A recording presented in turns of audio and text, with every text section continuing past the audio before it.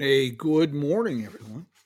We're going to continue our walk on the dark side of Route 66 with a story from California.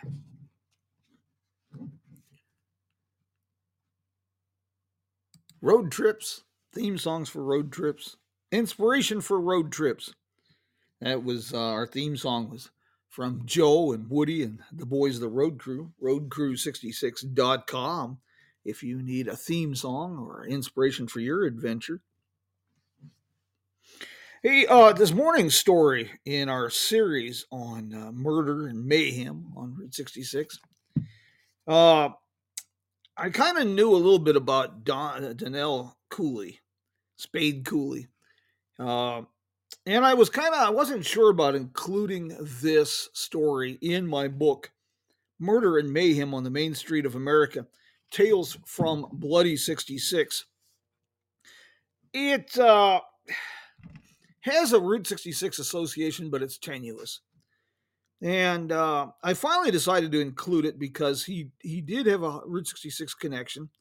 And even though the Santa Monica Pier is not officially or technically on Route 66, it has been the traditional terminus for quite some time. And Spade Cooley had quite a connection with Santa Monica Pier.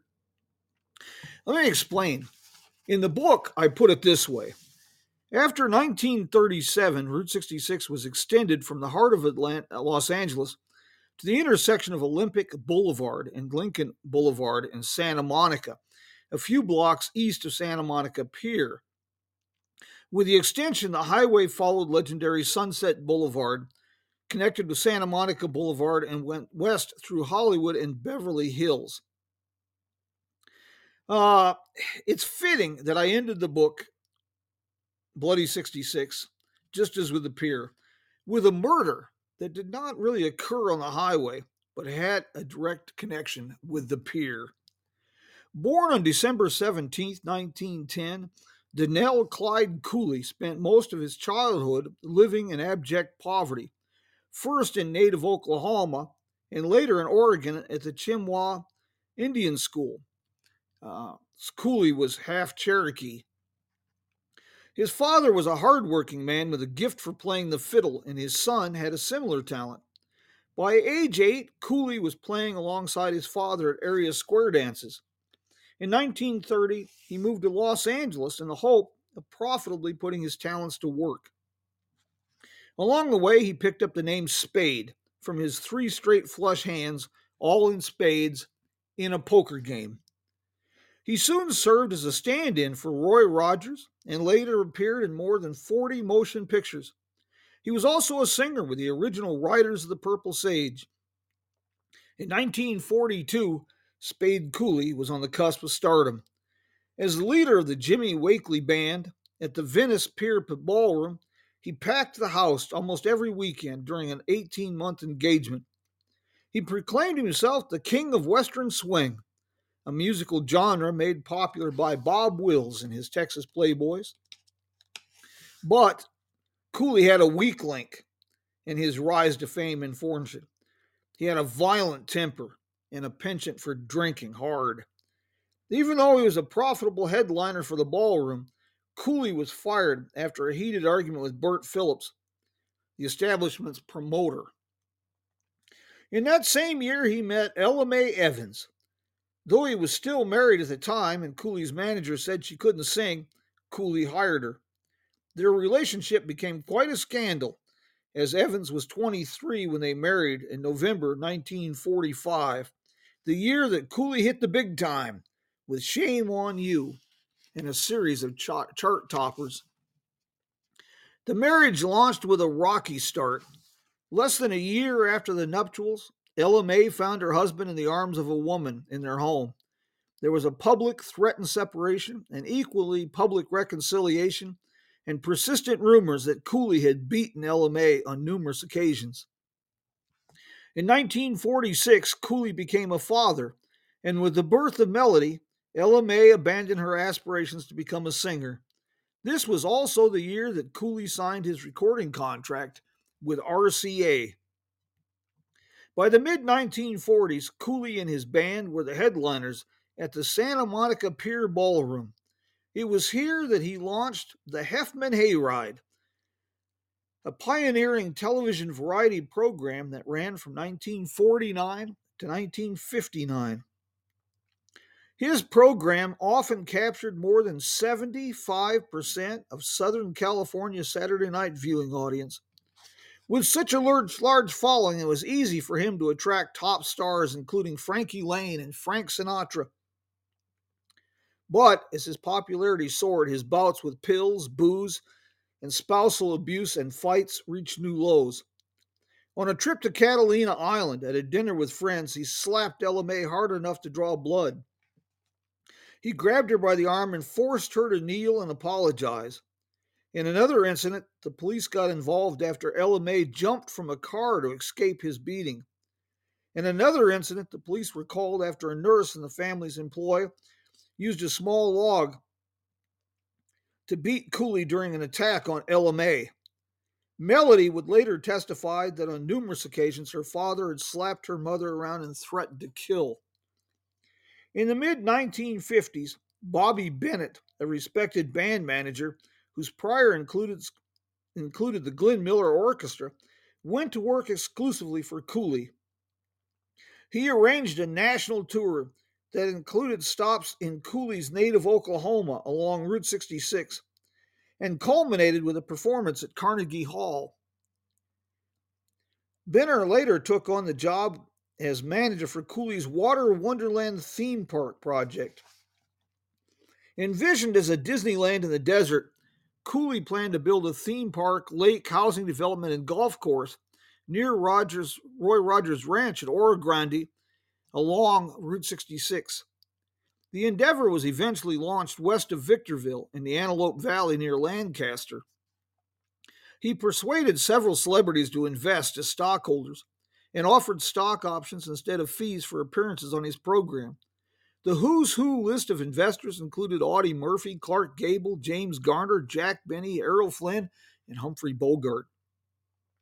He built an office in the Water Wonderland site and put Bennett in charge, but the endeavor was doomed before it ever began.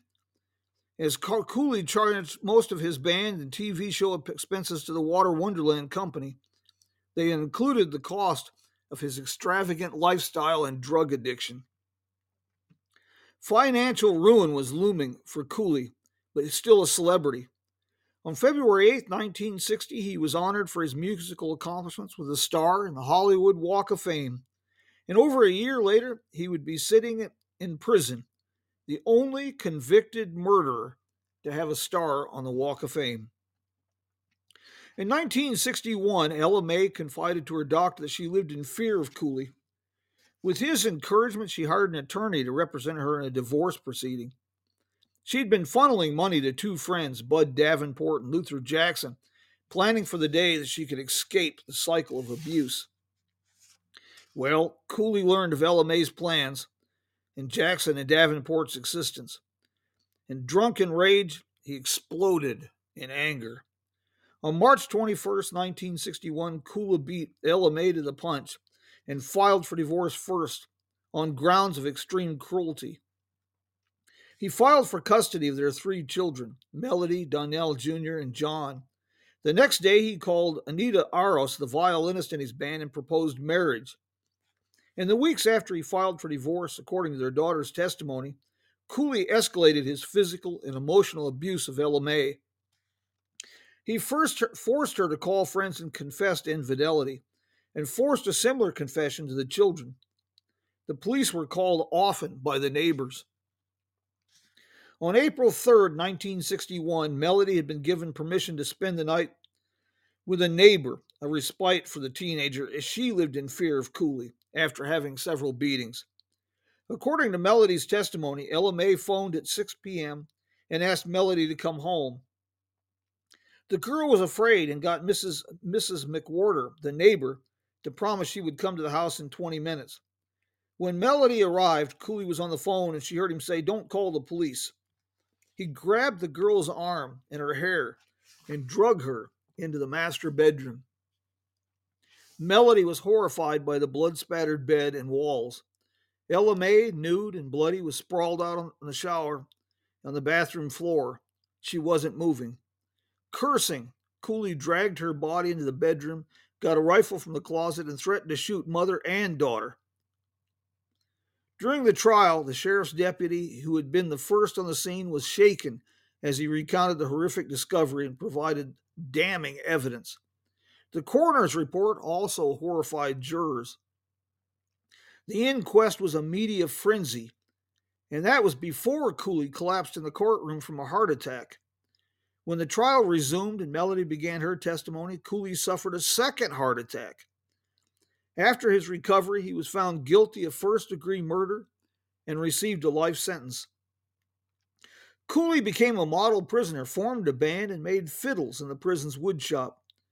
Incredibly, his Hollywood friends began petitioning newly elected Governor Ronald Reagan for Cooley's parole in 1966.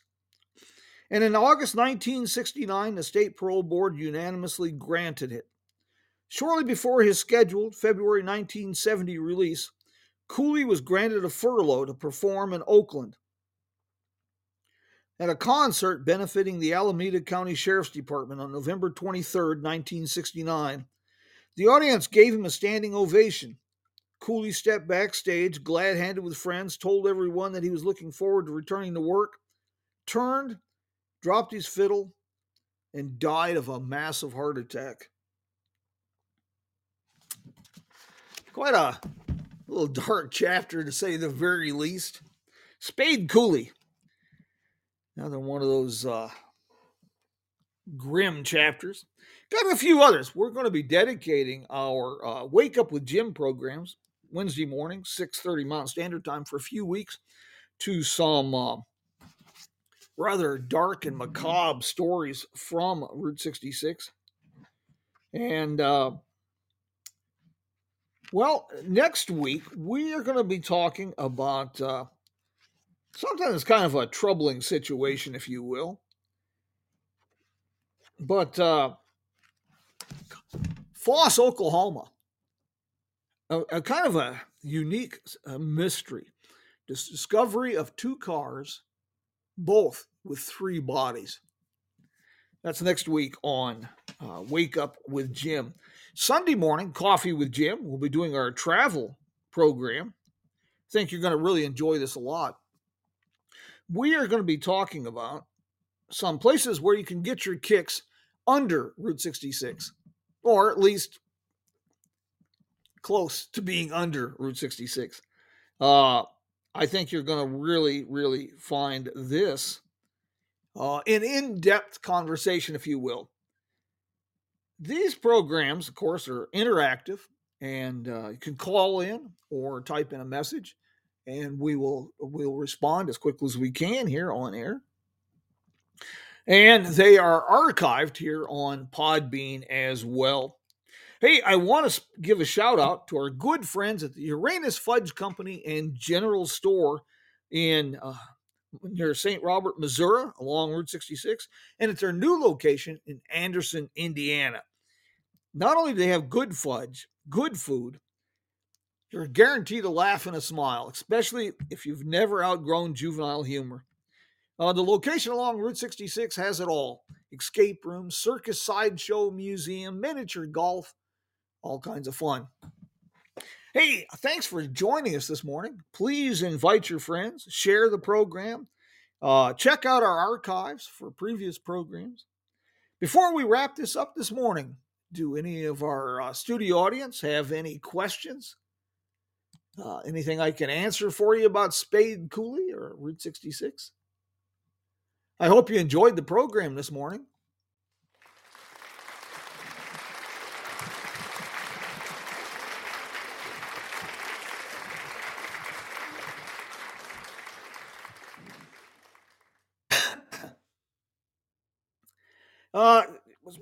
Route 66 has quite a celebrity connection, but that's a program for another day. We could talk all day about great things, and we'll be talking about future programs how Route 66 played a role in Gene Autry and Clark Gable and Charlton Heston, and And, well, even how Sammy Davis Jr. lost his eye in an accident on Route 66. That's all coming up in future programs. I'm very glad everybody joined this morning. A little bit of a dark start to the day, but we will we'll see you again Sunday morning, 7 o'clock a.m. Mountain Standard Time for Coffee with Jim when we go in depth under Route 66. And then next Wednesday, we'll be talking about mysterious discovery at the bottom of the lake in Foss, Oklahoma.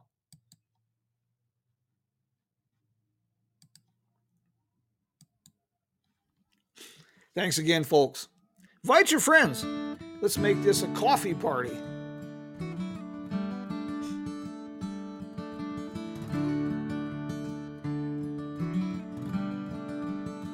Say hello to a new friend on an old road. Take a 2-lane trip of memories into mysteries unknown. Come along for the ride. Jim Hinckley's America. Jim Hinckley's America.